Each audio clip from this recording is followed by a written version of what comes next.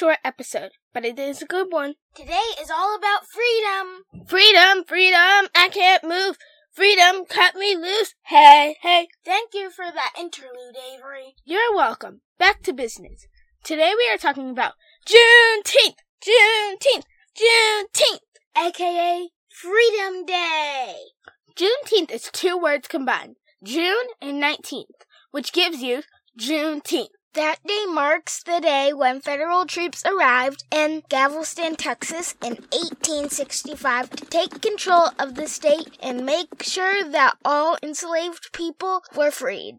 But get this, the troops' arrival came a full 2.5 years after the signing of the Emancipation Proclamation. 2 years? That is 2 years! 24 months, 730 days, 17,520 hours, over 1 million minutes, and more than 63 million seconds!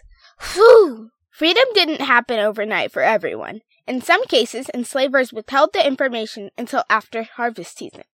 Oh, but when they found out celebrations broke out among newly freed black people, and Juneteenth was born. It just makes me so mad, but today is all about celebration. Juneteenth honors the end to slavery in the United States and is considered the longest-running black American holiday. The year following 1865, freedmen in Texas organized the first of what became the annual celebration of Jubilee Day.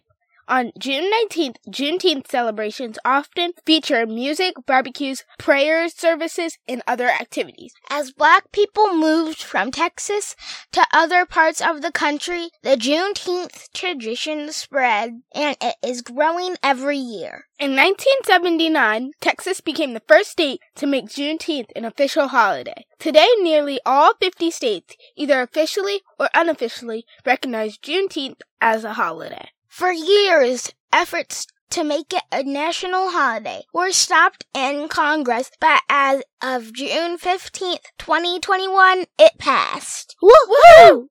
The Senate unanimously passed a resolution on Tuesday, June 15th, 2021, establishing June 19th as Juneteenth, National Independence Day, a U.S. holiday, commemorating the end of slavery in the United States. So July 4th celebrates America's freedom, but not all people were free in America on that day. So join us in celebrating June 19th, 1865 as the day all Americans were free on this land. Well, free-ish.